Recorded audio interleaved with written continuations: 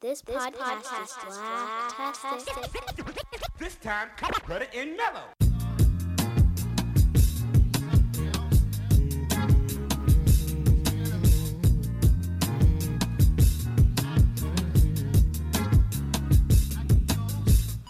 What's going on, everybody? I want to welcome you back to another episode of What If Tyler Perry Had a Writer's Room podcast here on the Black-tastic Podcast Network.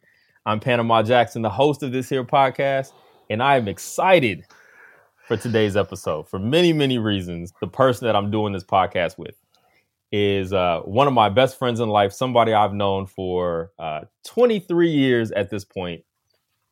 Almost literally, I think in a month from now would it be 23 years. I'm gonna get to his bio in a second, but I just want to go ahead and introduce one of my best friends, my brother, my homie, Dr. Manu Platt. What's going on, brother? What's going on, Panama? It's so great to be here. You know, this is mixing of worlds. I get to be one of the cool kids with you doing this, so it's super exciting. Thanks for having me.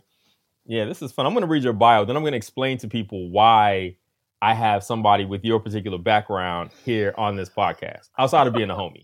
All right. So this is, and I'm going to read you all need to hear, I'm not going to do the whole thing because I can't. We don't have enough time to read this man's whole bio.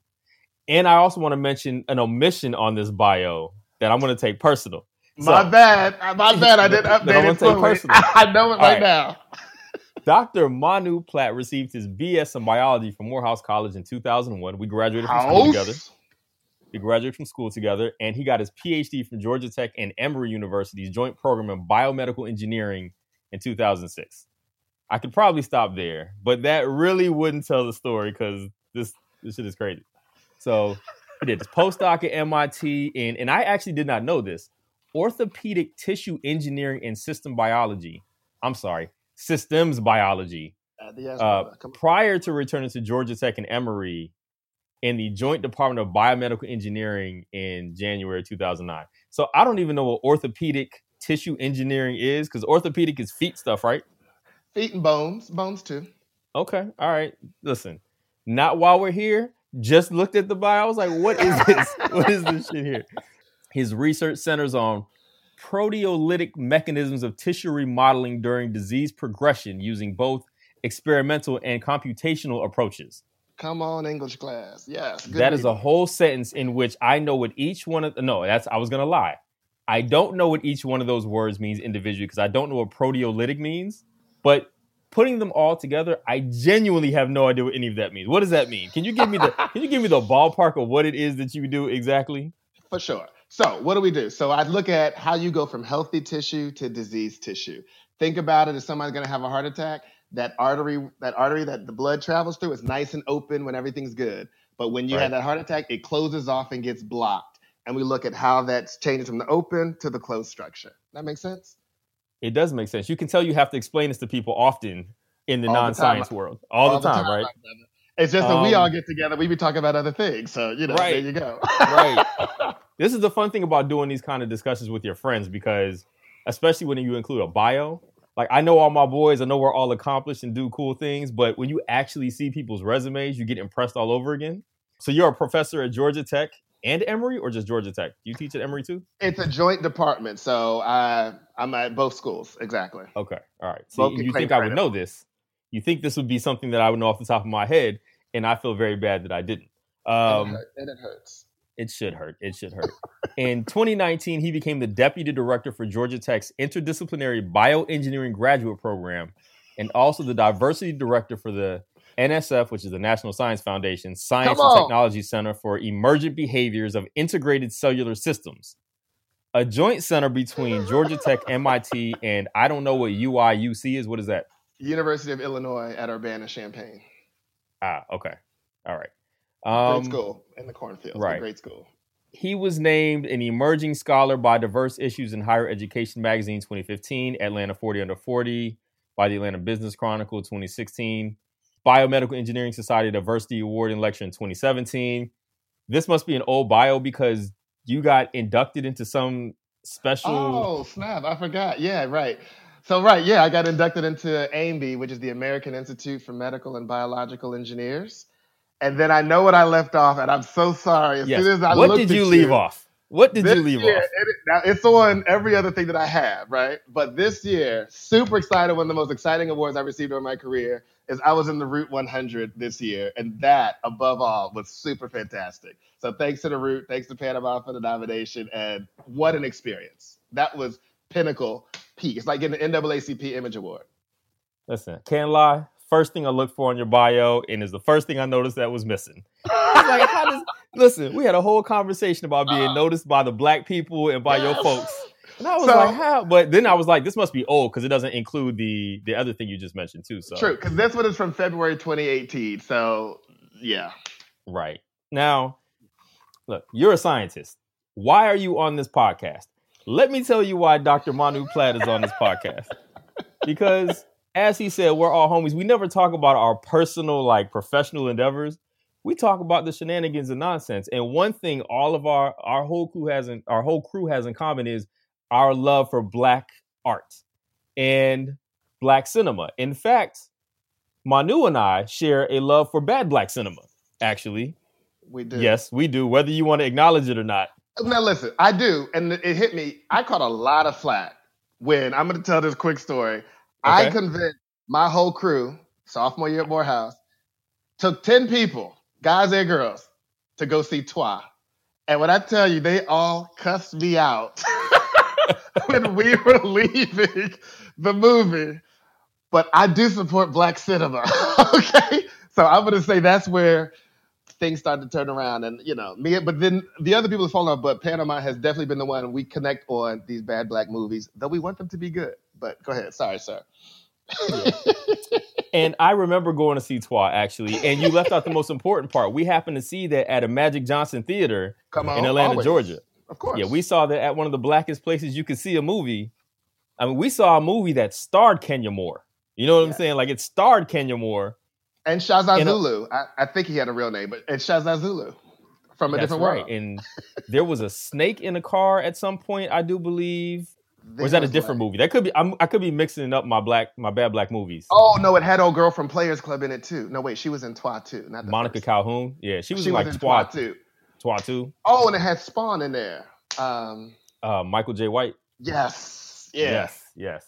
The point is, Manu shares a similar love for Black cinema that I also have, and sometimes that wades us into waters that we probably have no business wading into. And I love it. So that brings us to where we are today. But before we get into the movie we're going to talk about, which I haven't even mentioned yet, but it's Temptation, Confessions of a Marriage Counselor, which I'm actually really excited to do this movie for many reasons, and we're going to get to those. What are your favorite movies? Like, if you had, like, I don't care how many you got, give me 2, 3. If you have 5, what are your favorite movies? Okay, so legit, again, there's a two side of me. There's a nerd side, and then there's the whole Black side. My favorite movie of all time is actually The Matrix. I just love it. It came out. It's just so innovative, pushes alternate reality, plus there's science and engineering involved. I love it. It just, everything about it makes me amazing. But then after that, I've got to go with Bamboozled because, you know, I messed with Spike and I love reality TV. And I think Spike was ahead of the curve when he did Bamboozle. So he was. I think it's my favorite Spike Lee movie, actually. Favorite Spike? And then, of course, I got to give you a Poetic Justice because I'm a Janet Jackson fan. I can quote Poetic Justice throughout many situations happening in real life because I feel like that movie it's so applicable to our day-to-day situations, even though I've never lived in Southern California. Definitely Poetic Justice goes in there. Then I've got to also take it back to Fight Club. Fight Club is just a movie. Anytime Fight Club is on, which is rare, I watch it. I own the DVD, pop it in maybe once every 3 months. But so my movie spans all of that. But then another movie that just takes us back to where we are going today. 2 movies that I have to fight people over that are good movies that I will fight people over. Because, you know, all y'all uppity Blacks like to act like these weren't good movies and they made us look some kind of way. Soul Plane and Baps.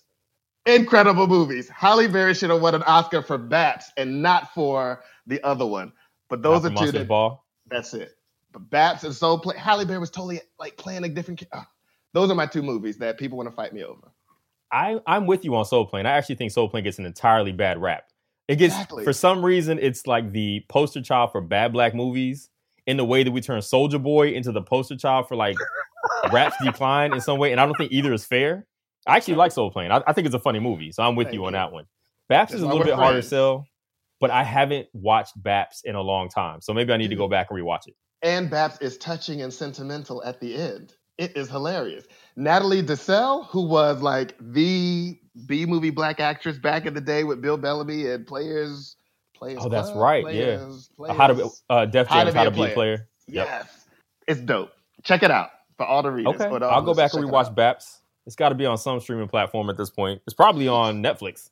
And it looks like I'm coming on Insecure. I think our girl Kelly is about to do Halle Berry's character during the Halloween episode coming up on Insecure when I saw like this upcoming season. So check it out. That's right. Let's love ourselves, black people. Love ourselves. Love ourselves. I'm with you. So where do you stand with Tyler Perry movies specifically? So this is the challenging question. So I was not a Medea person. So the other thing, maybe I was gonna. So we met at Morehouse. I used to do theater also, right? So I was a scientist doing theater, and I had to let go to theater to be a scientist. So I believe in plays and theater, and the Medea craze was hitting, and it didn't catch me. But then when Diary of a Mad Black Woman came out, all these people were like, "Yo, it's so good, it's this and that." And I love Kimberly Elise from Set It Off, and so went to see that joint, and it starts. And then I love Old Boy from The Practice, Steve Harris. So watching that, I'm like, oh, wow, serious movie. And then as everybody knows in that movie, which you're going to do later, I think, it takes a turn. And I was like, what in the hell is going on? and I had to look at people who told me how deep it was in a different way. So I don't go see all of his movies. I appreciate what he's doing. I clearly live in Atlanta. I appreciate what he does for the culture, for the community. But I also have known people who've worked at Tyler Perry Studios. And that also has helped color me in a different way. But here's where I fall. Wait, a good or bad way? It's colored you in a good or bad way? You could be diplomatic if you need to, but good or bad way? It's things that everyone has known to be true, and that the speed at which things happen, things might get sacrificed due to the speed, right? That is a very diplomatic response. There you go. But in my own defense, though, I love the haves and the have-nots. I watch that TV show religiously. I won't miss it. And so there's parts of it that I just love, but I just don't do the Medea characters.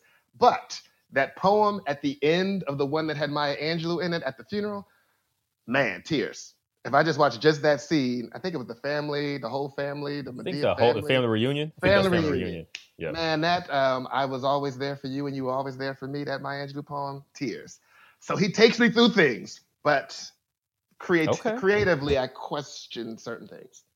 But he can I think that's where most of, well, I won't even say most of us. A lot of us, you called us the bougie black folks, whatever. I think that's where a lot of us are with Tyler Perry's films. There's certain things. It's like, why did you sacrifice that for the larger goal that you also missed in general? Sometimes, like you didn't even get where you were trying to go, and then you lost everybody else by giving up this little. And this movie that we're gonna do, I think, speaks to some of that. So.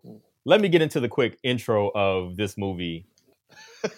We're doing Temptation, Confessions of a Marriage Counselor, which came out March 29th, 2013, and it actually has quite a few names, so to speak. So we have Journey Smollett-Bell, Lance Gross, Kim Kardashian West, Vanessa Williams. You added in that West. That was contemporary, but go ahead. She's married. She's married. Brandy Norwood, Brandy's in it. Ella Joyce. That's a pretty good. I mean, those are the most significant. And Robbie Jones, who I know I've seen him in other things, but I never heard of him really until I guess maybe this movie's my first time seeing him. For the sake of this podcast, if you're okay, I'm gonna call him the dude who looked like he's from Onyx. If you're okay with that. Yes, he does. I think that's very fair. Dude from Onyx? No, but look like dude from Onyx. Okay. I think that's fair. Interestingly enough. So Rotten Tomatoes, this movie got a 17% on the tomato meter. Wow, dog. So it is low, which I'm not surprised by this because of the perception about this movie. When I think Temptation, I think pure trash. Like that's literally what I think when I think this movie. Now, the audience score though was 66%. So I don't really know how to reconcile those two numbers, but I guess. Do you know TP's averages among his movies on Rotten Tomatoes? No, so I do know I Can Do Bad All By Myself was his highest rated movie. Okay. And that was 61%, but that had like an 88% audience score. Okay. But most of the movies tend to be in the 30 to 40 range. I think I looked at this a couple weeks ago. So I think it's like the 30 to 40 range. So they're not. This is one of the lower rated ones. I do know that. I think this and Acrimony, which are unsurprisingly towards the bottom.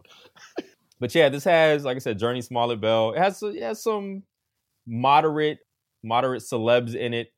Interestingly, this movie was nominated for the Golden Trailer Awards and for that's unimportant. What is important is that this movie was nominated for Razzies in 2014, where Kim Kardashian West won the Worst Supporting Actress award, and Tyler Perry was nominated for Worst Director, but he did not win. And this movie, he is not in any of this movie. He's not in this movie. I've been listening to your other podcasts, right? And he did not make any appearance at all, which is interesting. I wonder if there's a reason. I'll let you think about that. Okay. Right. Now, the synopsis of this movie on IMDb is: an ambitious married woman's temptation by a handsome billionaire leads to betrayal, recklessness, and forever alters the course of her life. Is that a fair synopsis? You think they got that? I feel like they left a lot on the table. I don't think she was that ambitious to start with, but yeah, the forever altering her life is also got some judgment in there. But continue. Right. But go off. So you watched this movie yesterday or before in preparation for this pod. I did as well. Like I don't think that I've seen this movie in maybe it came out in 2013, so I probably haven't seen this movie since 2013, maybe since then. Yeah. Which is funny because I have such a visceral reaction to how bad this movie is, right? In my mind, this is a purely terrible movie. And I'm going to say something controversial. I had a different experience watching it yesterday in terms of just how bad it was. I don't think, but let me tell you. You went up or down, up or down, up or down. You went up or down. So it's up with a caveat. Okay. I now remember why I had such a visceral reaction. The last 17 minutes of this movie are possibly the worst 17 minutes of a movie ever. Like, it goes full Tyler Perry in the last 17 minutes of this movie. And I know this because what I was doing while I was watching it is I kept stopping to see where the time was because I was gauging like in 20-minute intervals to see if how much I hated the movie. By the time I got to like 24 minutes, I was like, okay, so I don't hate this movie yet. I got to 50 minutes, like, okay, this is not, I remember this being worse. It's not bad yet. Yeah. I got to like 120, I'm like, okay, this is weird because I'm not hating this movie right now. Yeah. And then it happens. Dude, and then he goes, it's like at the point where he goes to pick, Lance Gross's character, Bryce, goes to pick up his wife from the honest dude's house. Don't say it if you don't want me to lose my stuff.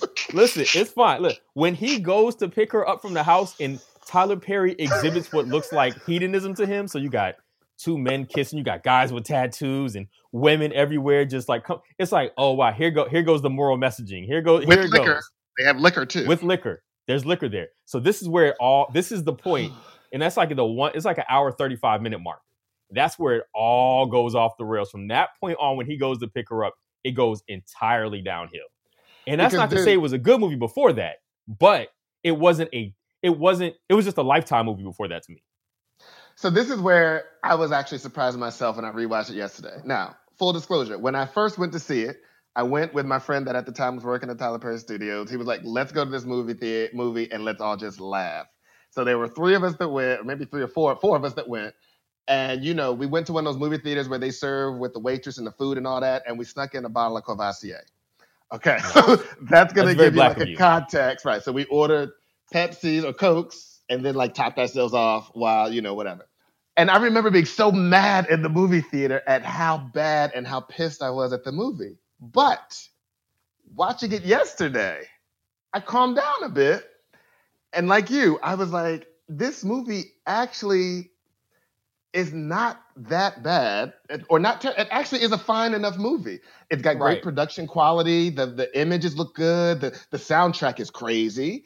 And then I get to that point where you're talking about, and I was like, see, that's right. It was coming.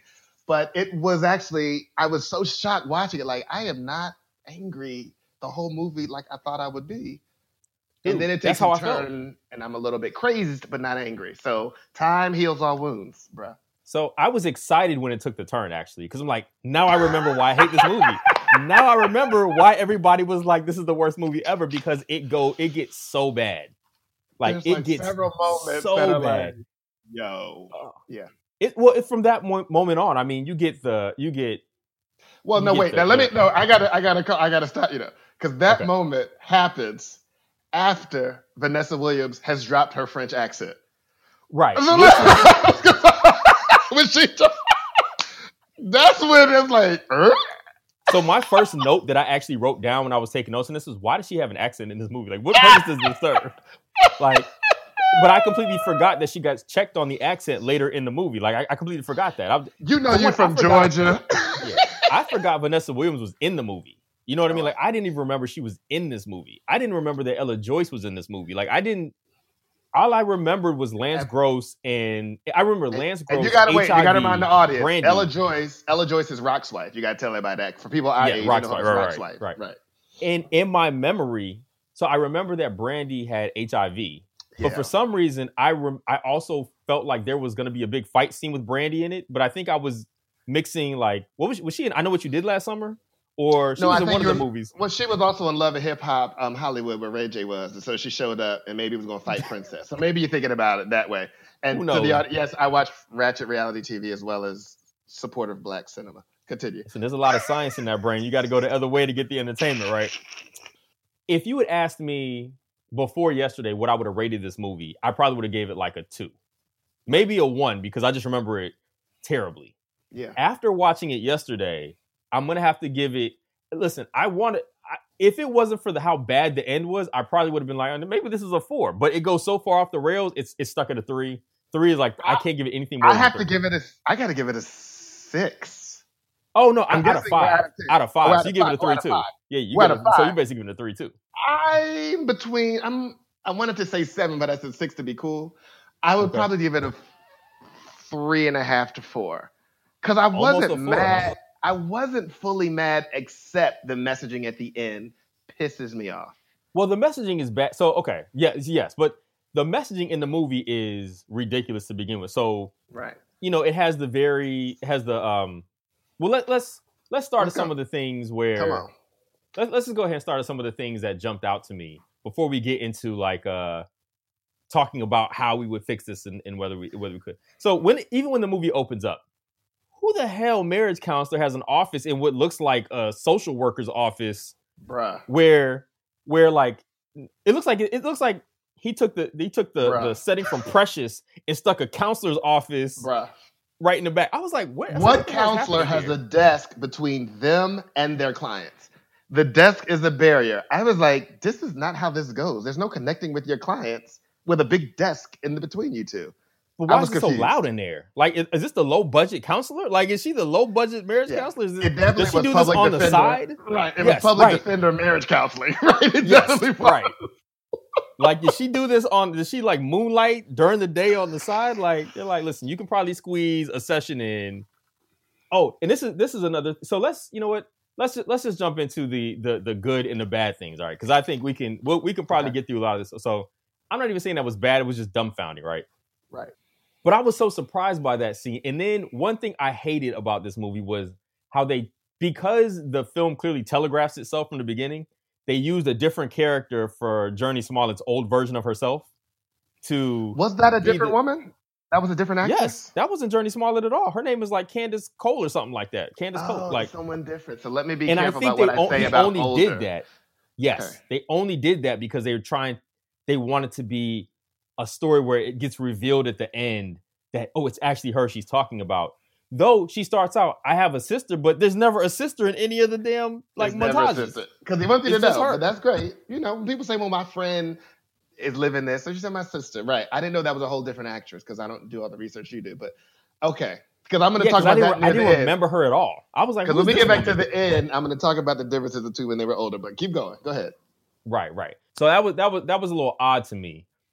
But largely, when I was watching this movie, and I kept looking for bad things to happen, but it's a fairly, outside of the rote, stereotypical Tyler Perry overly messaging of Bryce is the wholesome husband who is content with this very quiet life, just him and his woman, and he's forgetful. He's not perfect. He forgets a birthday, but He cares and he just wants to be there. You're being nice. You're being nice, my friend. He has glasses on. You're being nice, my he was glasses on. You're being nice, my friend. Okay. Here's some big issues that I had early on. Okay. That were like, what? I love it when they were kids, blah, blah, blah, blah, blah. First thing that happens, though. Well, I'm going to bring up this first before I talk about the second one. Okay, so Kim Kardashian, I think she actually really did a decent job in the movie, right? I think she plays decent herself. Is about the decent is her ceiling. That's her ceiling. Decent is her ceiling. I look cute. I want other people to look cute. We're going. But when she asked this question, and this is so funny, she said, "Oh, you grew up below the Mason-Dixon line." My God. Calling her country. But now here's the thing. Washington, D.C., where they were living, is below the Mason-Dixon line. I literally wrote that down. Thank you. Like, let's talk about it. You're below the Mason-Dixon line in D.C. You're literally there. Are. So it ain't what are we saying? Oh, if there was a writing room, somebody would have checked that fact and said, "Oh no, they would have checked it before that because she says, where are you from?" She says Belvedere. Oh, down south. So they lumped the whole South into this conservative shy, they didn't even give her a place to be from. They just gave her a random name in the whole South. Exactly. So they could say it's below the Mason-Dixon line, which means you're just a country bumpkin. Although they are living and working below the Mason-Dixon line. So now, to be fair, actually, not even to be fair, this is just something that the world needs to get better. We have this whole Mason-Dixon line as the South barrier. I don't think people know where that shit is. I really don't think people know where the Mason-Dixon line actually is. I agree, but it is true. The South is below the Mason-Dixon line. D.C. is South. Listen, you talking to me from the Northeast. As an actual Southerner, there's dispute on this. There's dispute on this. I'm an actual Southerner. I'm an actual. No, listen. We can fight about that another time. We have so much more to fight about because this movie makes you put them paws on. Makes you want to put the paws on. Okay. So let me give you my other thing about DC. Go ahead. Let's go. Because this is also what got me. That was like, really, these are decisions. It starts off with, ooh, he wanted to be a pharmacist and this and that. In a small pharmacy. Right. And they moved to Washington, D.C., where the cost of living is beyond. I don't know where they shot those films with this small pharmacy in D.C., maybe Southeast, maybe. But it's just like, what sense does that make to move to the big city to be a small pharmacist? Yeah, I want to know where they went to college because how did they end up in D.C.? Like, I've always wondered that. Like, where, and furthermore. And you got to get a PharmD to be a pharmacist. So if you got a PharmD, that's accelerated education, graduate education. And they're only 25 years old. They're only 25 years old because remember, she was about to have her 26th birthday. And she was mad. Right. She was mad. So she was about to turn 26. So they're mad young. PharmD, you could finish a PharmD by 25. You could. But they didn't talk about his degree. And then you move to the big city to be like, I didn't get it. And in a place, so let's talk about her job. In a place that values aesthetics over almost everything. One, why did she decide to apply for that job? How the hell did she get that job? Like, what happened? You got to tell people what her job. Tell people what her job is. She's the lead therapist or something like. What I don't know. In-house counsel. She said, "I'm the in-house counsel." Yes. Right. She's the in-house for a matchmaking service, a billionaire, high elite level matchmaking service. So she handles the lead counselor for matchmaking. So she's the one that comes up with the questions and does all the psychometrics of the whole of analyzing people's compatibility and stuff like that, which they play up when she's helping Onyx dude, whose name is Harley in the movie. Let's talk about that part. Okay, because he has filled out her survey that, for those of us that do surveys inside, we'd imagine it's 20 to 30 questions. And he's like, won't you tell me about me? She looks at the questions, which I'm assuming are A, B, C, D, plus, minus, whatever. Well, this says that you are this, and this, and this, and this, You're and that. You're kind of mean. You're like, what? Just from looking at it? Oh, she's good. She's good. She's good. I'm going to give you that then. She's just that good. Because, I like to, what I think that we both have had to do when we watch these wonderful black movies is suspend reality. Like, I think the people who want to nitpick everything, they miss the whole point. We can accept, wow, she is so good that she can look at that survey and just really pinpoint what his style is. Wow. Dude, that's why I call this the Tyler Perry cinematic universe. It's a world that exists entirely outside the realm of the rest of our reality. Like anything incredibly competent people. Incredibly competent people. She can't dress for nothing. And we don't know how she got this job or why this is the job she applied for. But wait. Her husband tells her in 10 to 15 years, yes, he does. You can have your own practice. it's going to take her 10 to 15 years to save up to log online for an LLC. Listen, that's all I know. Keep going. So I don't the know. funny part about that is I think that's the part that's supposed to illustrate his lack of ambition and his just happy to be there with her desire for something more, right? His 10, 15 years we can do it, and she's just like, that long? Like it's gonna take that long for us to get with which allows so they're already having those issues because she apparently wants so much more. She wants to open her practice, and that's where Buddy comes in. Onyx Dude comes in, and he's got that certain whatever that she sees that just gets her excited. And he's also a sexual assaulter. Talk about it. In many ways, I mean, he did it verbally, jump to that? he did it physically. Are we going to jump to that? Let's jump to that point.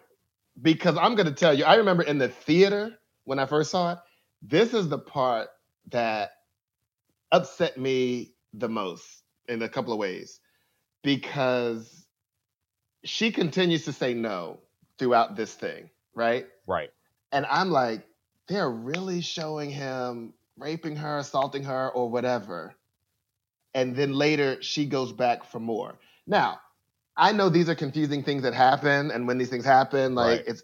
but it was the way it came off the first time to me was this glorification of him and that he dominated her and that made her want him more. Right. And I was just blown by that as a message, like beyond, because then later there's a part where, of course, there's physical abuse where he hits her, which I've always known happens in every Tyler Perry movie. Right? Yeah. And which I don't ever like that's always a theme that's happening. And it's the dark-skinned guy that hits her. So if you ever got casted, you would never have to hit her. You would catch her when she falls to the ground, Panama. So congratulations. But that whole thing, that really took me to a place of like discomfort watching the movie for me personally. It was cringeworthy. So I was watching that cringing at it. Like, oh my God, like this is, is he about to do this? Are they about to show this? But then he ends up dropping her off at home, and she's like, I never want to see you again. Whew. The parents are there and all that. And then, and her church mother's there. You can't say parents. Oh. Her church mother, her godly church mother is there. Go ahead. Woo. But then she sees him at work the next day or whatever, and then she's just like, how are you going to ignore me? Like all of a sudden, it's like that victim. It's crazy. Yes, it was. He assaulted you the night before, and now you're like, you didn't even say hello? I'm sorry, I know that's a later section, but this is where a writer's room would have been like, wait. Maybe she would have rolled out and yelled at him. Maybe she would have rolled out and did something, but to be like, you didn't say hello? I don't know. To the point where she's calling, or they get on the phone, and she's like, you're just not going to talk to me? And he's like, I'll come pick you up now, and she's going to bail on her family to go do that. Like, that's the one. That's the part about Tyler Perry movies that always struggle. It's the extremes in which things happen. Like people always talk the lack of nuance or lack of subtlety. There is just nothing that implies the possibility of this stuff. It's just, I just need this to happen in order to advance the story. So it's just she's gonna have to go for the next day to being like, yo, I need this to pop off kind of thing. And I got to bring this up because, Panama, you met my mother, right? Church mom, like Jesus got her on the main line, right? So I know what that is. If your mama pop up and something ungodly has gone down, and then she pop up, they don't let up. And I think Ella Joyce played that well, where she was like, "Son, ain't right. She did a good job. What are you doing?" And then kept hounding her. And I just want to ask you, you were married, brother, because what kept continue to be a telltale sign every time Journey Smollett, who I love, because I remember her back from Full House days, and then when they had the whole show where they was all in that little house, and the oldest, anyway, right. What is that for the husband? Like when your wife continuously, or husband for other people, wants to always take a shower, is that a sign? Because it seemed like every time she was ready to take a shower, she was fighting for this shower. It's like, oh, she done did some old devil shit. I think I would assume if it's outside of the norm, like most times you kept seeing her just come home and just kind of whatever, just like chill out. But if every time she's coming home after some short stint out or whatever, she's got to, it's like, no, I need to go get right here. You would, I think over time, maybe the first time you don't think anything of it. I think over time you start to wonder like, what's really going on? Like, why is it? Then you start creating the scenarios in your head of like, okay, I just had to go to work. My boss called me into work. Come home. I got to take a shower. But see, that's the other thing. They kind of played it so that Lance Gross was not that attentive to her, right? Like that was the whole thing. He didn't even notice when she walked out of the door to go meet up with him. He was watching a football game, right? He didn't even notice. Like she all out left, was at dude's house in his clothes on the table, throwing food, getting mad at him and stuff like that. And then comes back home and he's just asleep. So it's like he didn't even notice or care. Mama pops up because Jesus woke Mama up and said, "Let's talk to your daughter." Okay, I just know what that church mom is who stays on that ass. And she called him the devil. She was like, "That's the devil. That devil. That." She knew quick. She knew quick. She was right. So there's one. And I guess we're not going in a specific good bad order here. So this is going to be just fine. I gotta say this is a good thing. I gotta say this about this.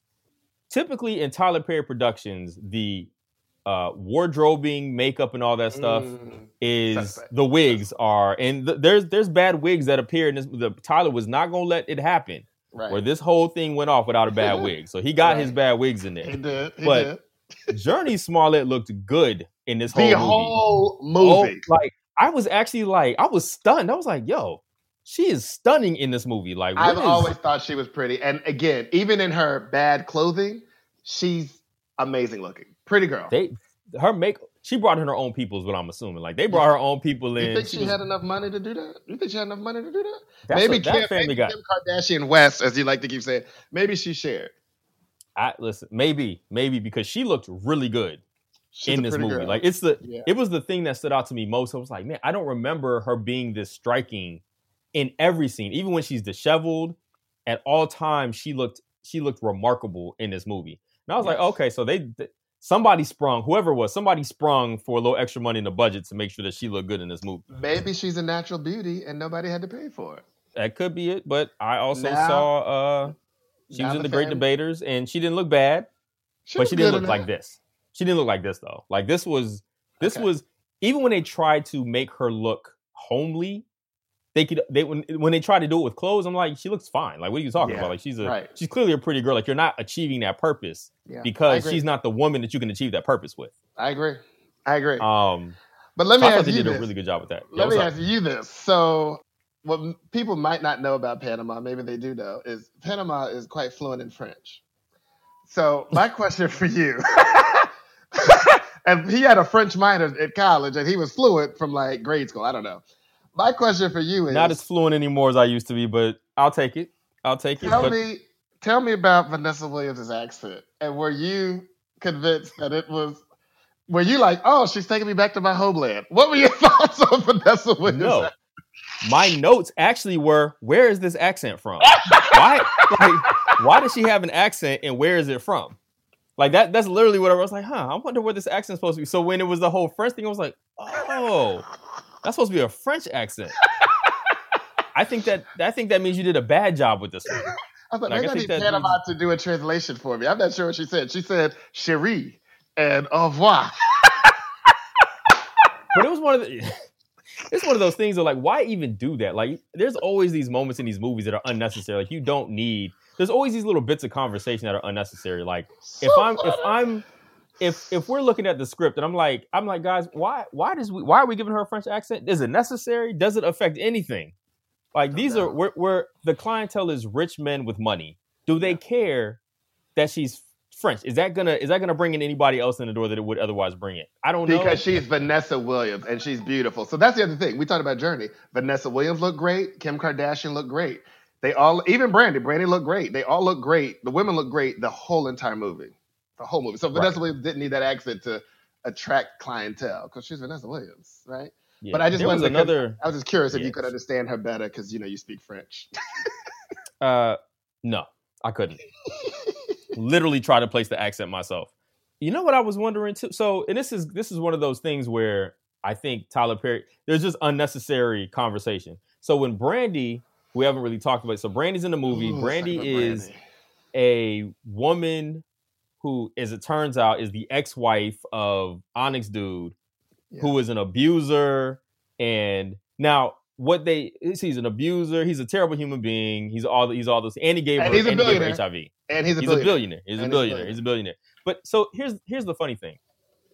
I guess the assumption is he followed her to DC from wherever they came from, right? So he is, because he's there. He's in DC. He has a whole house set up. He has all that. He's literally situated in DC. Mm-hmm. The first conversation we have with Brandy, she's in there talking to the owner of the drugstore. And Who this is was a one of great the unnecessary. character. But she was a great character. She was ridiculous. But Great the character. first conversation they have with her is like, oh, so where are you from? Boston. And she had this look of like, oh, really? And it's like, well, what part? Have you ever been? I've never been to Boston. Okay. So what part? You don't sound like you're from Boston. It was just like, why is this a conversation? Even what neighborhood? Right. Where are you from in Boston? Roxbury. You don't know anything about Boston. Right. Why are we getting specific about something that matters not? So that we would know that Tyler Perry knows about Roxbury in Boston. That's the point of that scene. Funny you should say that. Because since this movie was supposed to be filmed in DC, I noticed all the little subtle things they tried to show, like, oh, I know DC, like Landover Park, which doesn't exist, not in the city. Like all these little things that they were trying to create. It was just a weird scene for me. Like it was a conversation that felt like while they're editing, it's like, you probably should cut this, guys. Like this is a bad combo. It's not working. Like it's just not working at all. They're gonna think she's a lesbian. Like that also was unnecessary. It was completely useless. That was funny to me.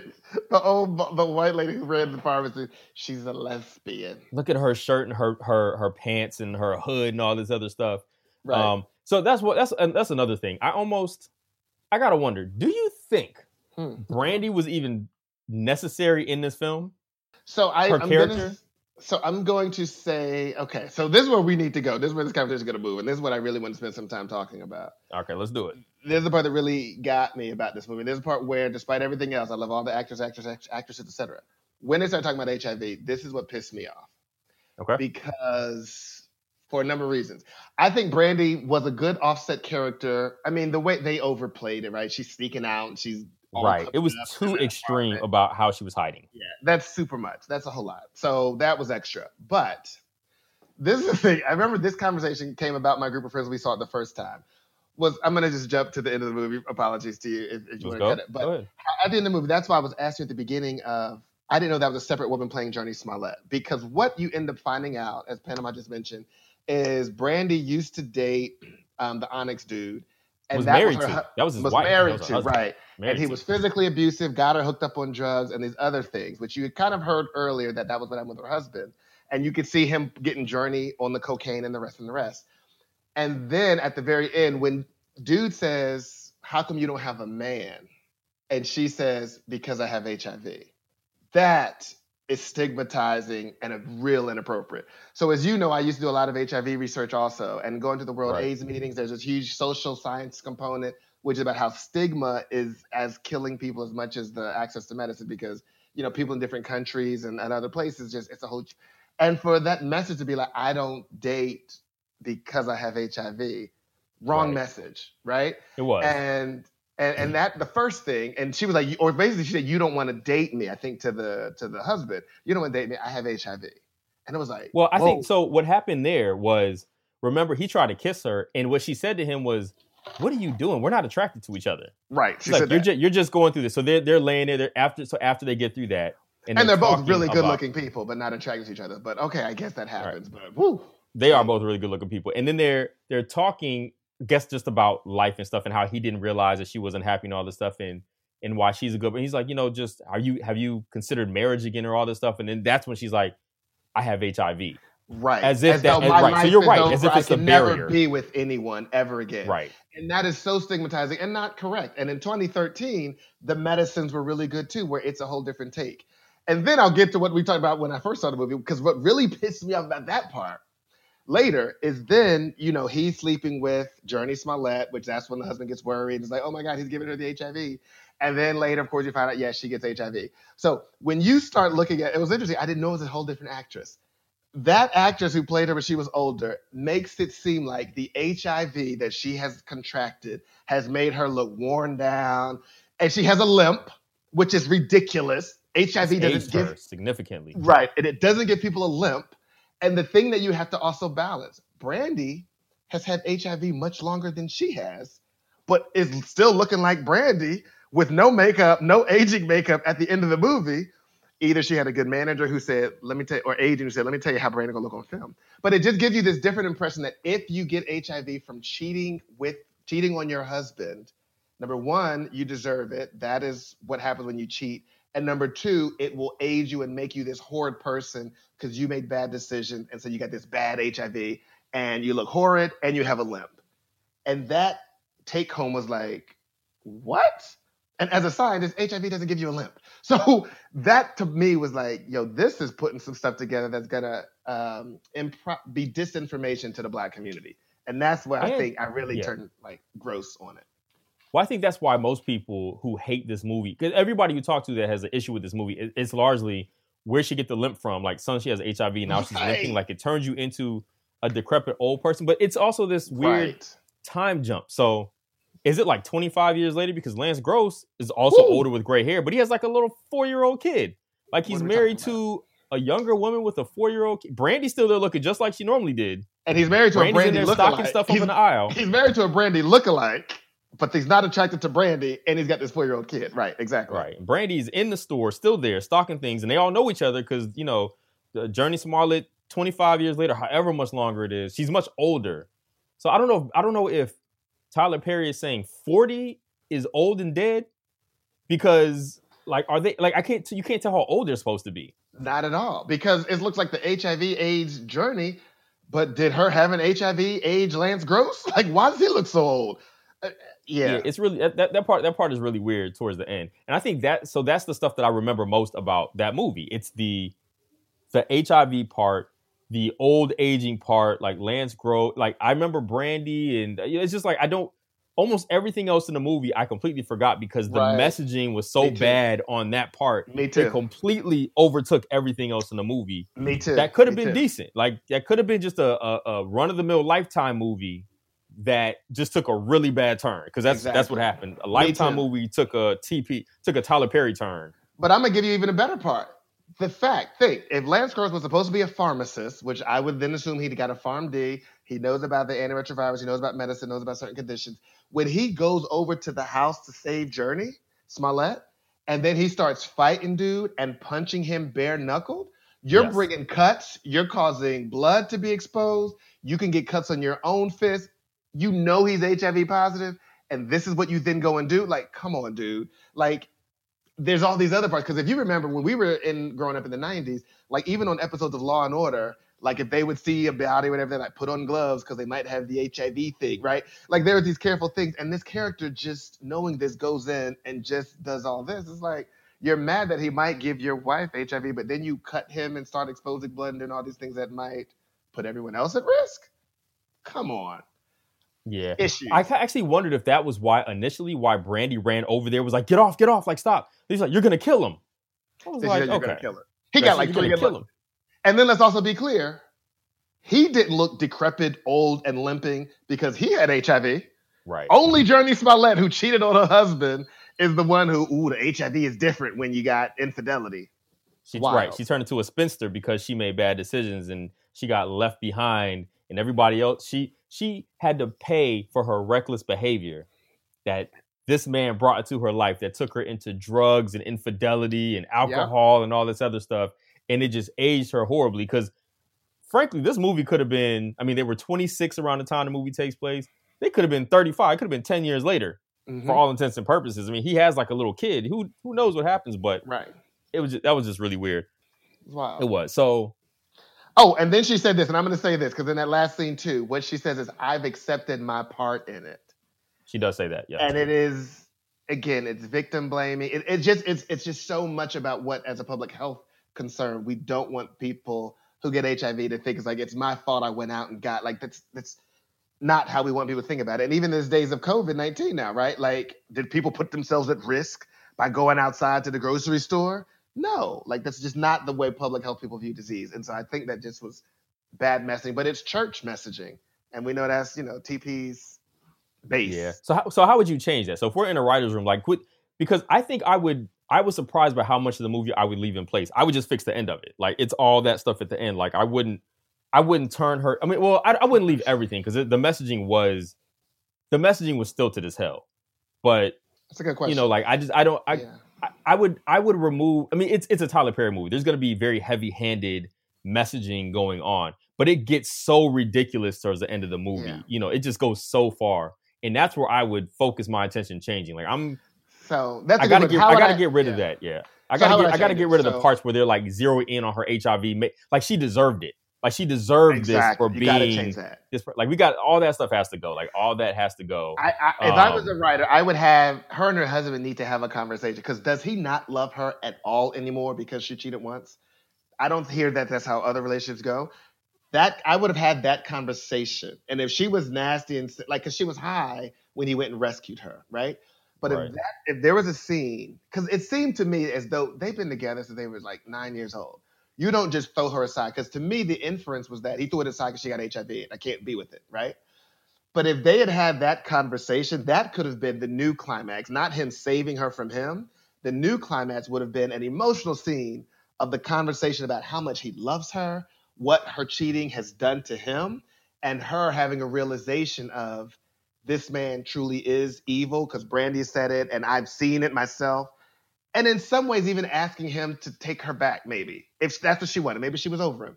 I think that could have put a different spin on it. Another way they could have taken it, if he goes with her to get the HIV test, right?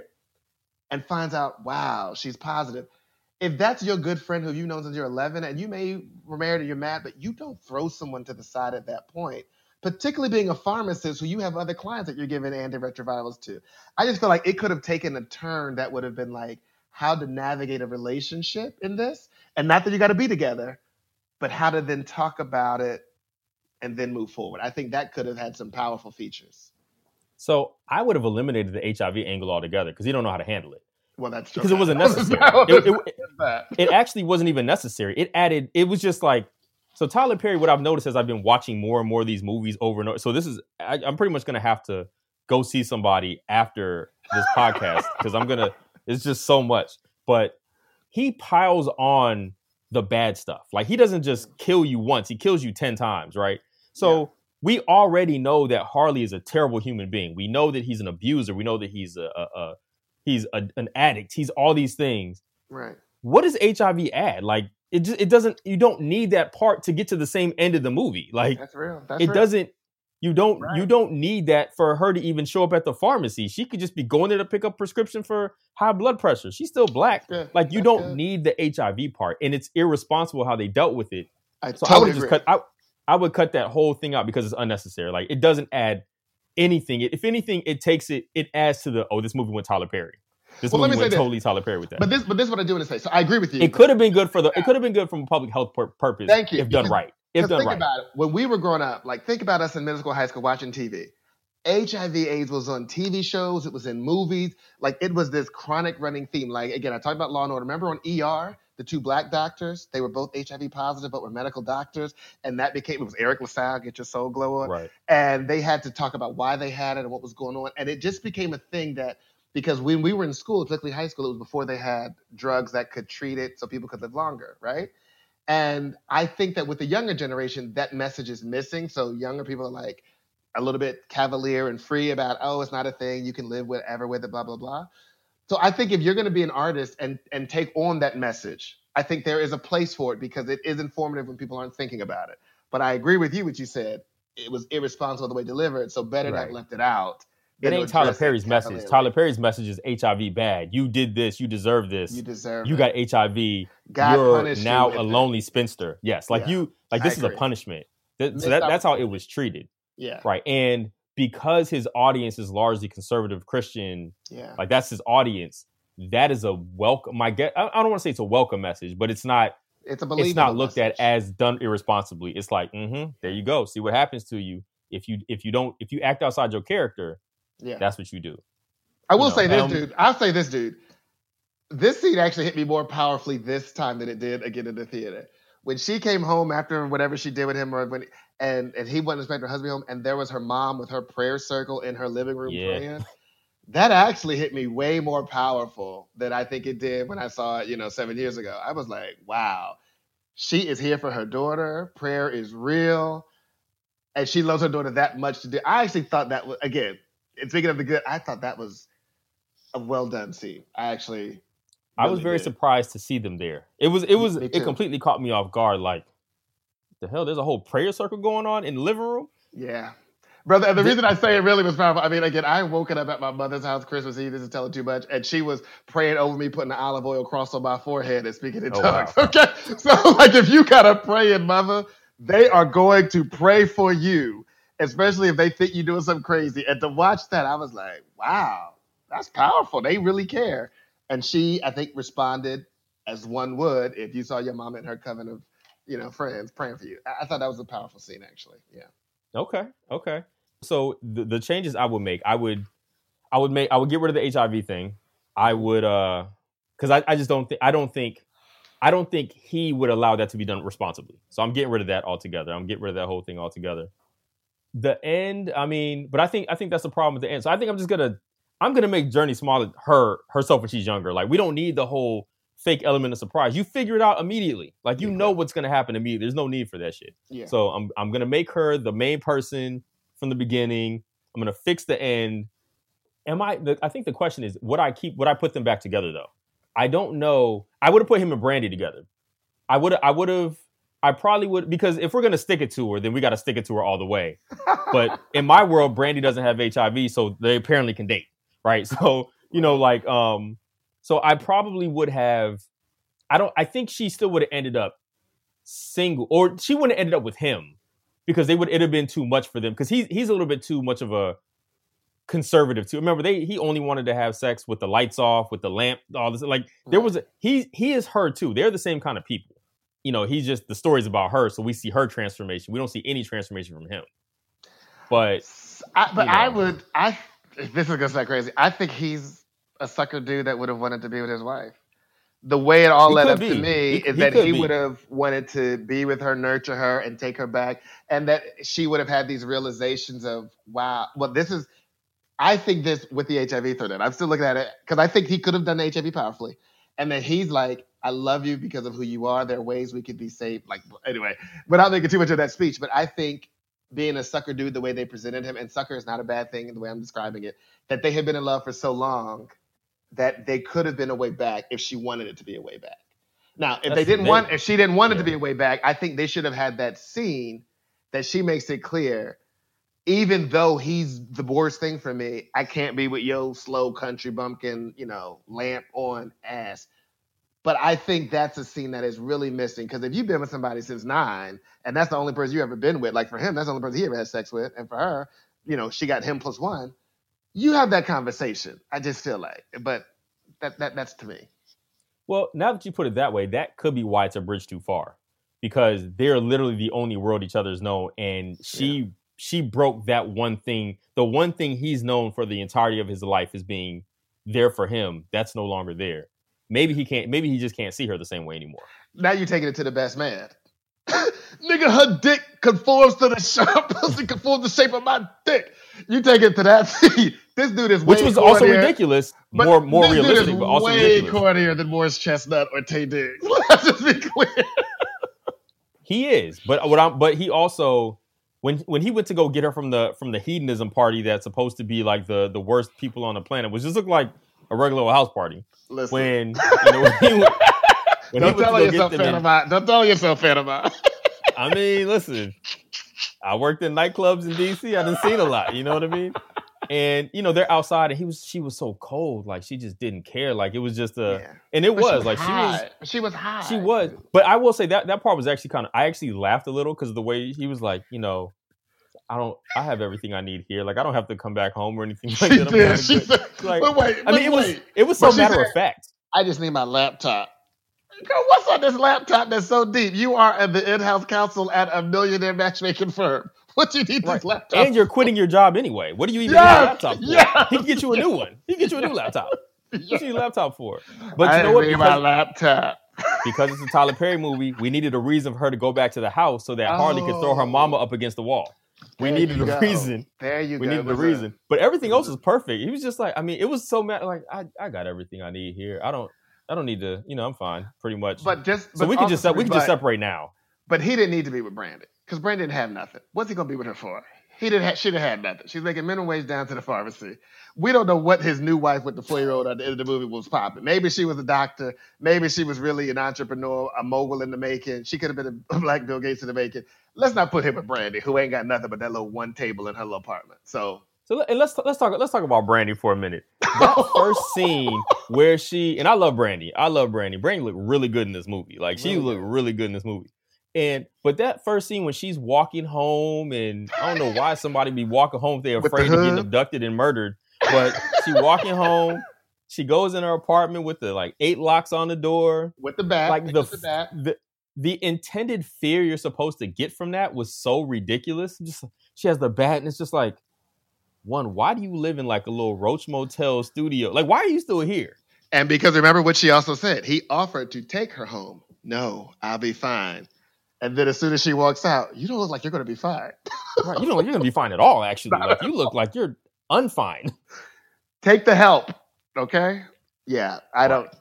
It's just this is, I think, in that universe, as you mentioned, the TP universe.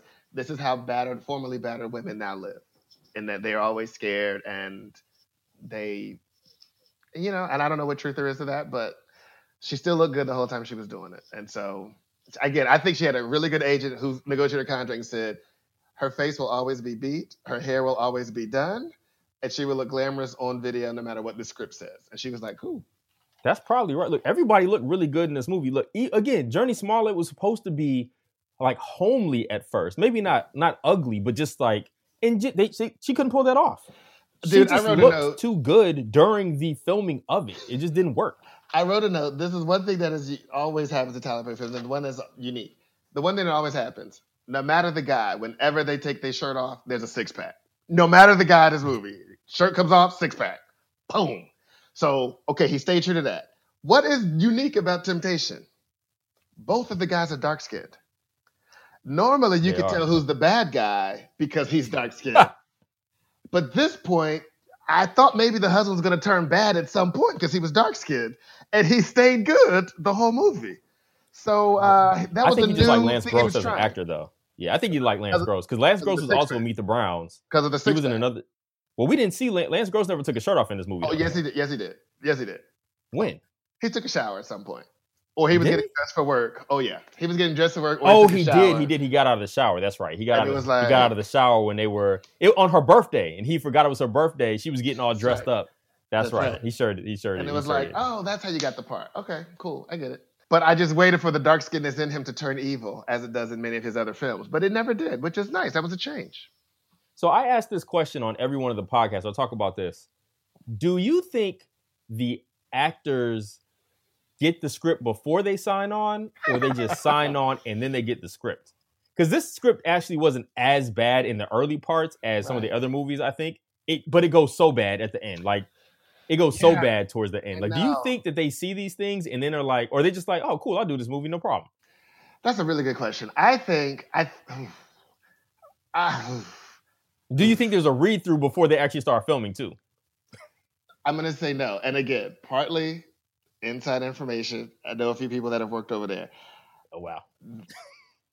Many, I think some of them are loosely outlined scripts that the actors are allowed to take poetic license with to fill the scene. So almost a bit Curb Your Enthusiasm-y, which is like, so this scene's getting ready to go down where he has caught you at the house with your lover. Now, go, right? Interesting. So I think, but I think, for example, like for Kim Kardashian, I think it was a great entree to film for her. That no matter what the script was, she was like, "Oh, that would be great."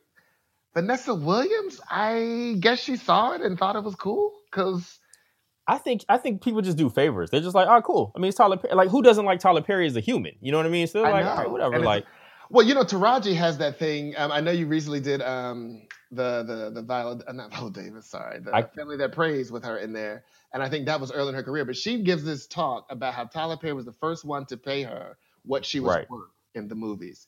And that's why I think that she feels like I will do whatever he does or asks me, and he will continue to pay her appropriately.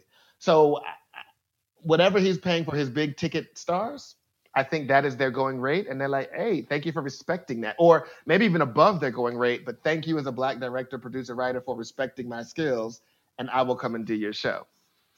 And then if you were a reality TV star, you might say, well, maybe it all came down to the editing. Maybe they thought the script was good and did the editing.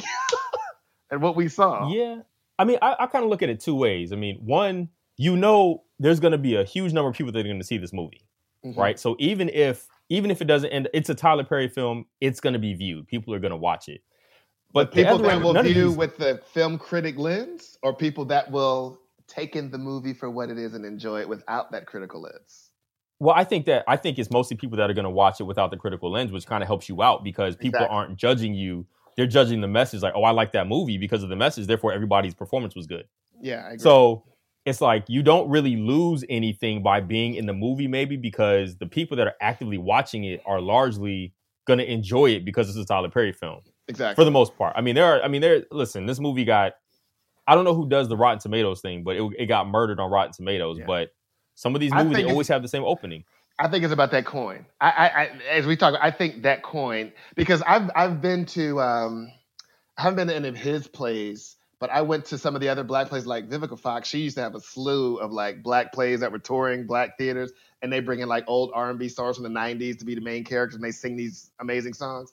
Right. I've been to a few of those at the Atlantic Civic Center, and it is, like you just said, you're going to bring an audience, it is always packed. Now, it's not Shakespeare. We don't want it to be Shakespeare. It's not Baldwin on stage, right? But it is a good time. Everyone enjoys it. It's got your church themes, and it is just a good time for Black people to be out and be in our culture. And I think that's how his movies are. And I think if you give that right coin, and okay. I think all of his movies work better as plays because there's always music. The emotional core is usually some song or something like that. Like a lot of the things that are said hit much harder in a play format because of the way that you do like Chitlin Circuit plays. Well, you see, this was based on a play. This was based on a play. Yeah, it was The Marriage Counselor, right? A play called The Marriage Counselor too. Yeah. It's funny. So I want to go back to what you said about kind of the improv nature of some of these things. Like, here's the scene, just kind of talk. That makes some sense. It's funny. When I was watching it, though, my first thought was like, I wonder if anybody is allowed to go off script. Like, are they saying, like, is Tyler Perry just this bad at writing? Because the movies are very consistent across the board, which is kind of scary, which means that nobody's good at improv in his movies. Like, nobody he put, except for people who are good, like Taraji, because she's so extra, just in general, it works because she yells a lot, right? She's just throwing one-liners and stuff like that, so it can work. But if that's not what you're good at, if you are more of a actor as opposed to a performative actor, so to speak, then it looks very just dry and rigid, right? So it just comes off. I think the scenes between Journey and Kim could have been loosely written, easily. Probably. Right. That sounds about right. Because it's Kim playing Kim. I think some of the scenes between Ella Joyce and Journey could have been loosely written. Because it is you be overhyped church mom and you want to pray over your daughter, and but Ella Joyce is a good actress. She's good though. Like she's able to do that. Because Rock was filming from a live studio audience, so she was able to like deliver that stuff well. And so they Ella did Joyce live has that rock ability shows on occasion. Yeah. So they had that ability to kind of go off script where necessary, but still being in your zone while you're doing it. So she was able to deliver those lines, even if she was making them up as she went. She knew what she was supposed to do. And as mentioned, I love the haves and the have-nots. I love it. I watch it religiously. There are scenes that are obvious that they are just talking. I mean, because they say the same thing over and over again. Oh, really? Yeah. You mean that? I do. Oh, damn. Huh. So, this one, the movie was better edited. But I think there are some scenes that probably were loosely cut like that. I even think the fight with the husband and the dude from Onyx probably really was a little bit loosely written. You're mad, you go in, say things, and defend your wife. Oh, let's talk about this. Let's talk about this. Because this brings up hype for a second. Where are we going? It brings up the Key and Peele skit, actually. Remember when they were the Journey with her husband walking down the street, and the guys had hollered at her, and he didn't go back and fight them, and it comes back later that old boy, the Onyx dude looking, was going to kill that white boy on the thing. Immediately. Speak on this. Talk to me about this as a man who has a wife. And, your wife is pretty and, she's friendly. Tell me what was that messaging like for you in the movie? Because I was like, here we go. What you I thought that scene, in my head, that scene was ridiculous. And it was clearly intended to be there to show what kind of man he is in preparation for what kind of man he is. And in my mind, although he's jacked, muscularly, like jacked. Okay, go ahead. But he is one man, and there were several whose first words to his wife were, "That's a fine bitch right there." So these are dudes without any moral compass. Yes. Who knows where this is going? This is a World Star video waiting to happen. So he made the right decision, baby. Let's go. Let us go now. You get in the car. We are leaving here. Whereas in the other Did you believe her response? Did you believe her response to it? Being overly angry? Did you believe it? Yeah, I mean, we saw that in Crash. Remember, in Crash, Tandy Newton's character was pissed. Now, but the thing, I don't think he realized what happened. Yes, beautiful. But I don't, so, okay. Yeah. I don't think that Terrence Howard realized what happened to Tandy Newton while she was standing out there. Maybe he did, but I wasn't surprised by. I've been in a situation before like that where I was with a woman who got really upset and went above and beyond, and that was the reason why I stopped talking to her. Actually, I was like, "Yo, she gonna get me killed at some point." Right, because you know the Key and Peele skit I'm talking about, right? Where Olga's like, "You ain't gonna say nothing." You know the Key and Peele skit, right? Yeah, I know exactly what you're talking about. Yeah. Okay. So, but the reason why that scene is ridiculous is because the next time you see that kind of thing happen, she gets hit by the dude on the bike, a white corny dude on a bike, and then he's ready to go kill this dude. Like it's not the same circumstance. I see what you're saying. I see. Right. I see. It's not a parallel. You know what I'm saying? Like it's a dude on a bike. Yeah. You know what I mean? Like, and he's got glass. It's a dude on a bike with glasses. The other scene was at nighttime, like 3 black dudes who immediately call her a bitch. I mean, like it's so extreme. You know what I'm saying? And he's on a bike with a helmet, so he is a really careful dude on a bike. You're right. That's interesting. Right. Yeah. It's not parallel. It doesn't work. But they still play them against each other. But you're right. But it's not a parallel. So it's like you can take from that. Oh, like he's ready to go when need be. Right. Of course he is. Like now, and the thing is, in that scene, she fell for it though, right? She fell for it. Right. You actually needed them to switch scenes to get what you wanted. You need Harley to be the dude against the 3 black dudes who are angry because then he could have gone to fight and got shot or whatever. And then what would have happened in the other scene? Lance Gross's character would have been like, "Oh, it's my baby. You okay, sir? Just please be careful. Pay attention to where you're going. You almost hurt my wife." You know, and they could have kept them moving and whatever. Like, would have, and also interesting if the dudes didn't even hurt his wife physically. I mean, they said some verbally assaulted, but if he had because now she's physically hurt. Yeah, that's interesting. Okay, You're right. Those are the kind of things that you're going to argue about. Yeah, you're going to argue about that, about the response, but you have to assess the situation. Like, is it worth both of us dying in this scene for your honor? Right. Because there's a chance that could happen. The first thing these dudes say out of their mouth is "that's a fine bitch." Like they're actively antagonizing immediately. Right. And it's 3 of them. How is this gonna end?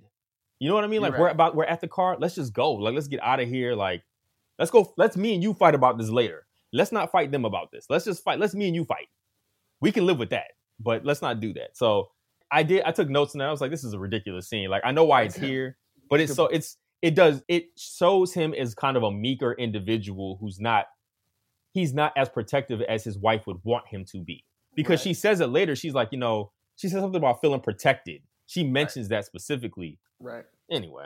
All right. So let's get into a couple like category type stuff. So what's your MVP of this movie? If there's an MVP in this movie, what's your MVP? My MVP in this movie is Jurnee Smollett. I think she looked good the whole movie. I think she played the part she was given. I think she transitioned from good girl to bad girl. I don't like this other actress who's playing her at the end, but I think Jurnee Smollett is the star of this movie, and I think she does her job well. I think. Okay, my MVP of this movie is actually a scene, and I have to set this up. Because, like I said, I didn't remember the plot of this movie for real. I didn't remember what happened, so everything except for the end was basically brand new for me. So there's one particular scene when it happened, I laughed so hard because I didn't see it coming. So it's the scene where Brandy and Lance Gross are talking, and she says something, "I had to leave Harley." And he realizes that Harley is and he just yells Judith twice. Yes, I knew you were going to say that. I wrote that Judith. I knew. Yo, it was the ashtray scene of this movie. Yes. Dude, I laughed I actually had to pause the movie because I started laughing so hard because it makes no sense. He just starts yelling her name, and Brandy don't know what's happening. She's over here like, bro, what the fuck? Like, why are we yelling your wife's name? Judith! It was so, I laughed so hard, bro. I forgot about that part, but I remember when I was watching, I was like, this is the ashtray moment of this movie. Oh my gosh. That was so... I rewound that because I just wasn't ready for it. I didn't know it was coming. And the way that he did, like, it's like Lance Gross forgot everything he knew about acting and just started screaming her name because in the script it says scream Judith's name. He was like, well, how? He was like, can you guys give me some direction? Nah, brother, scream. Nope. He's like, right. He's That's like, funny. fuck it, ours. Judith! That's funny. That's funny. That was hands down hands down, my favorite part of the movie.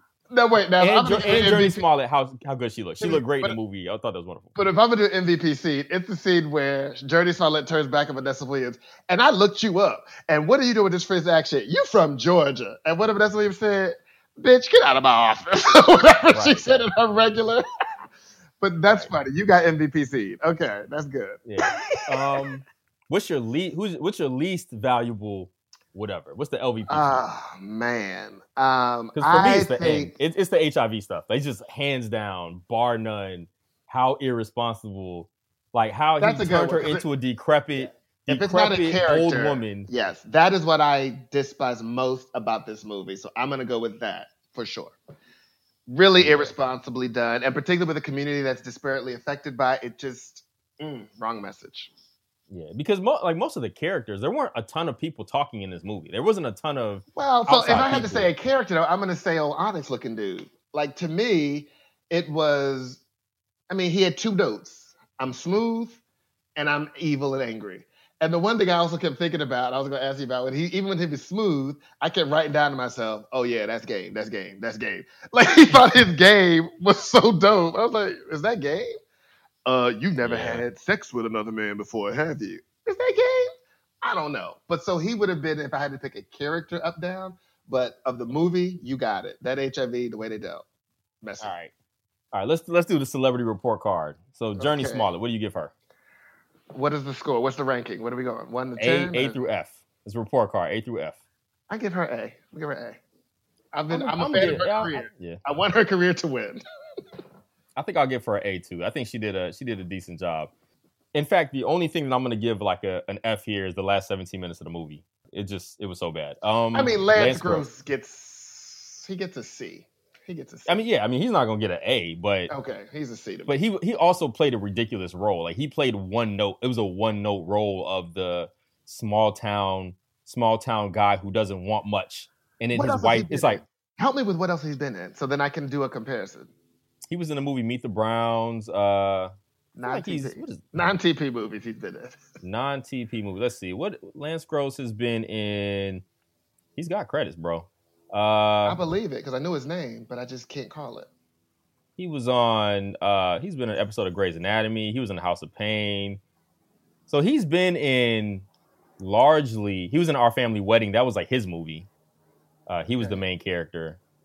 With was it America Ferrara? What's her name? From Ugly Betty. Yeah. So he was in that. You like him from the Bobby Brown movie. You like him from the Bobby Brown movie. Okay, I'm caught up now. I mean, I know why you're one of those.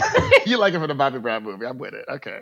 He's one of those dudes who I think because of how he looks, he gets roles, but because he's not a great actor, he doesn't get good roles. He doesn't get better roles than he probably otherwise would. Right. You know what I mean? Like he doesn't have the acting chops. He's got the six pack, ready to go. Yeah, okay. I mean he was an athlete at Howard. You know, he was like a track star. You know, he was a HBCU grad. Love it.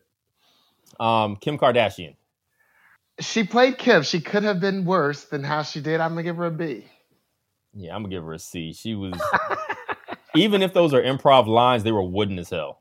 Okay, they were wooden. Vanessa Williams. No, here's the thing that's tricky. I love Vanessa Williams, okay? But I'm gonna say I want to say an A, but I'm gonna say a B because what role she played was like silly. But I go B.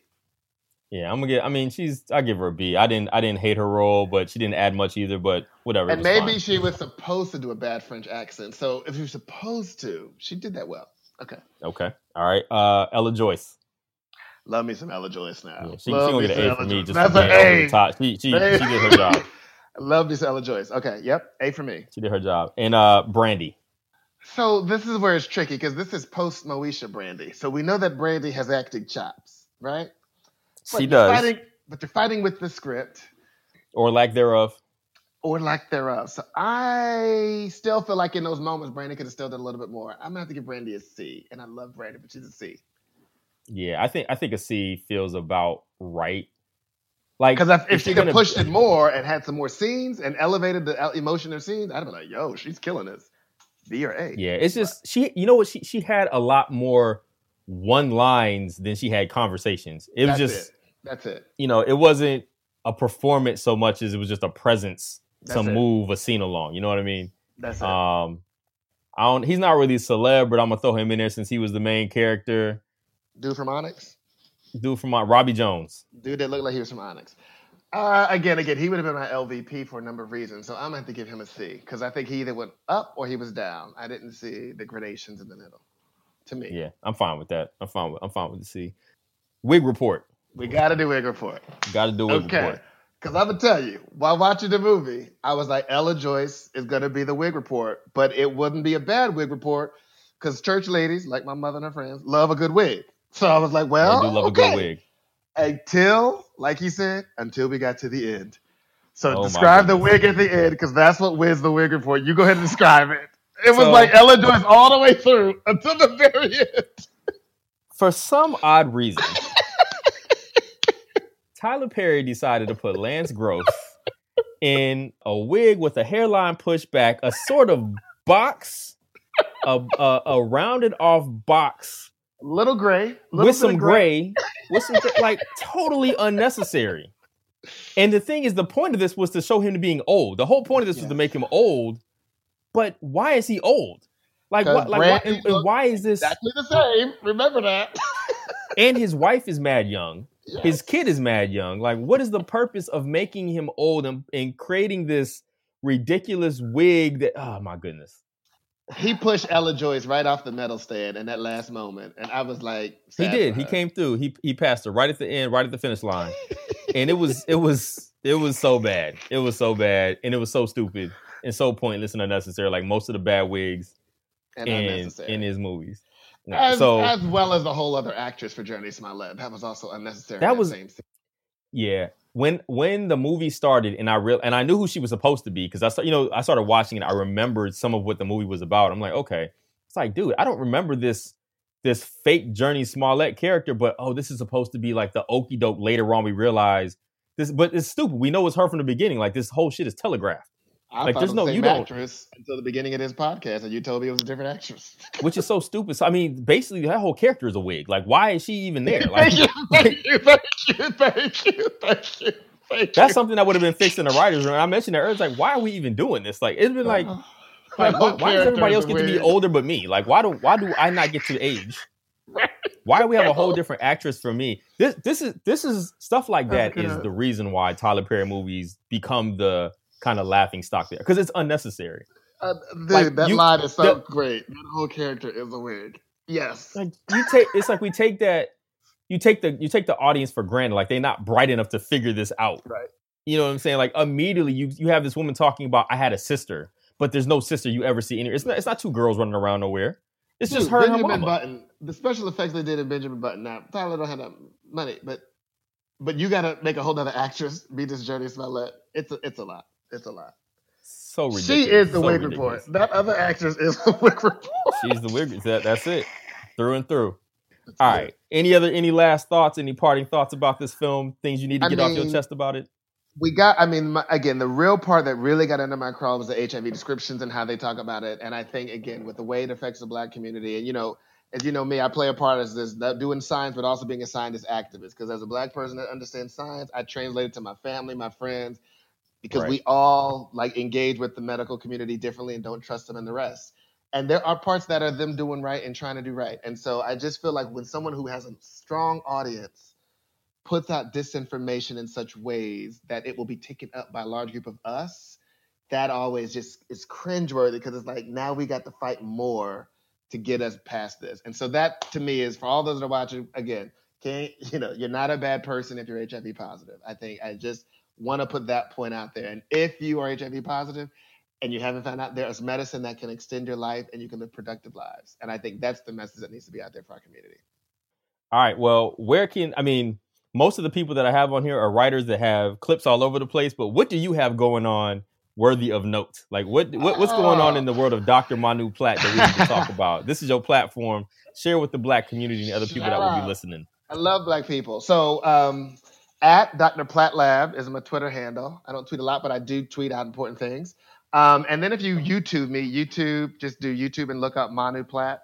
I've got some things, because another part of what I do is I'm trying to increase the number of Black and brown people in science and engineering and getting PhDs and advanced degrees. So there's some changes we need to make. I love to mentor young people, love to bring young people in. I run a high school research program, as you know, at Georgia Tech. do? That Yes, you do. pay them, Black kids, to work at Georgia Tech. And so all of that money is raised philanthropically, called Project Engages. So again, that's where I am. Manu Platt, YouTube, Manu Platt at GovTech, find me. And, we're just trying to get the number of us looking like us in these higher science regions so we can do problems that help us out. That's the thing. Yeah, let me say, while you're here, you have two really good speeches. Like, one is the speech you gave when you received an award a couple years ago. Was that the diversity thing? That was a diversity award, exactly. Yeah. Okay, so that's a really good. It's like an hour, but it's like a fascinating hour of this. Like, it really is riveting. I love that. But then you recently were at Yale, I guess, before all this went down, before everybody was trapped inside their homes, yes. Because of COVID-19, and you did this discussion up there, and I was like, this is fascinating. Like, it's one of those things, you watch your friends do these things, and you're like, man, this is actually my boy. This is great to see these people who are in such high positions, like. Because I said this earlier, we don't really, when we all hang out, we're just the homies who met when we were, 17, 18 years old. And we just, it's just your brothers at this point. So when you see your friends in professional capacities doing cool things and talking about work, it's really dope. So for anybody, I would recommend checking out on YouTube. They're both available on YouTube. And even as somebody who's known you, it's fun watching that stuff. It's fun watching Appreciate that. When you sent me that note, it was really refreshing. Like, oh man, my friend who does social things thinks that was a good time. So thank you for that. It was. Yeah, check it it always out. is. All right. Well, that's going to conclude this episode of What If Tyler Perry Had a Writer's Room with Dr. Manu Platt. Temptations, not as bad as I remember it, and then worse than I remember it at the exact same time. Yeah. So thanks for listening. Thanks for being here, brother. I appreciate you. Hey, thanks for having me. This was a lot of fun. Thank you. This podcast. Soak it in, yeah. Unfamiliar feeling, you ain't used to this. Had to get a little closer where you moving it. They say you lies, but you see right through the foolishness, and you just do the little things. What can I say? When we link up, that's what brightens up my day. Having you here is something I can never trade. Let's get the action, make it happen here today. No delays, I can't let you leave. Yeah. I'm at peace when you lay next to me. And I can't ask for nothing extra. This ain't no one better. This connection happened naturally. Baby, I see you tryna make moves. You feel like you can't love nobody right now, but baby, I can never hate you for that. It's clear I care about you, really, no doubt. And I said, baby, you ain't used to this. I know you scared to try new things right now. But these two things I know it won't last always, baby. You see better days. I said, baby, you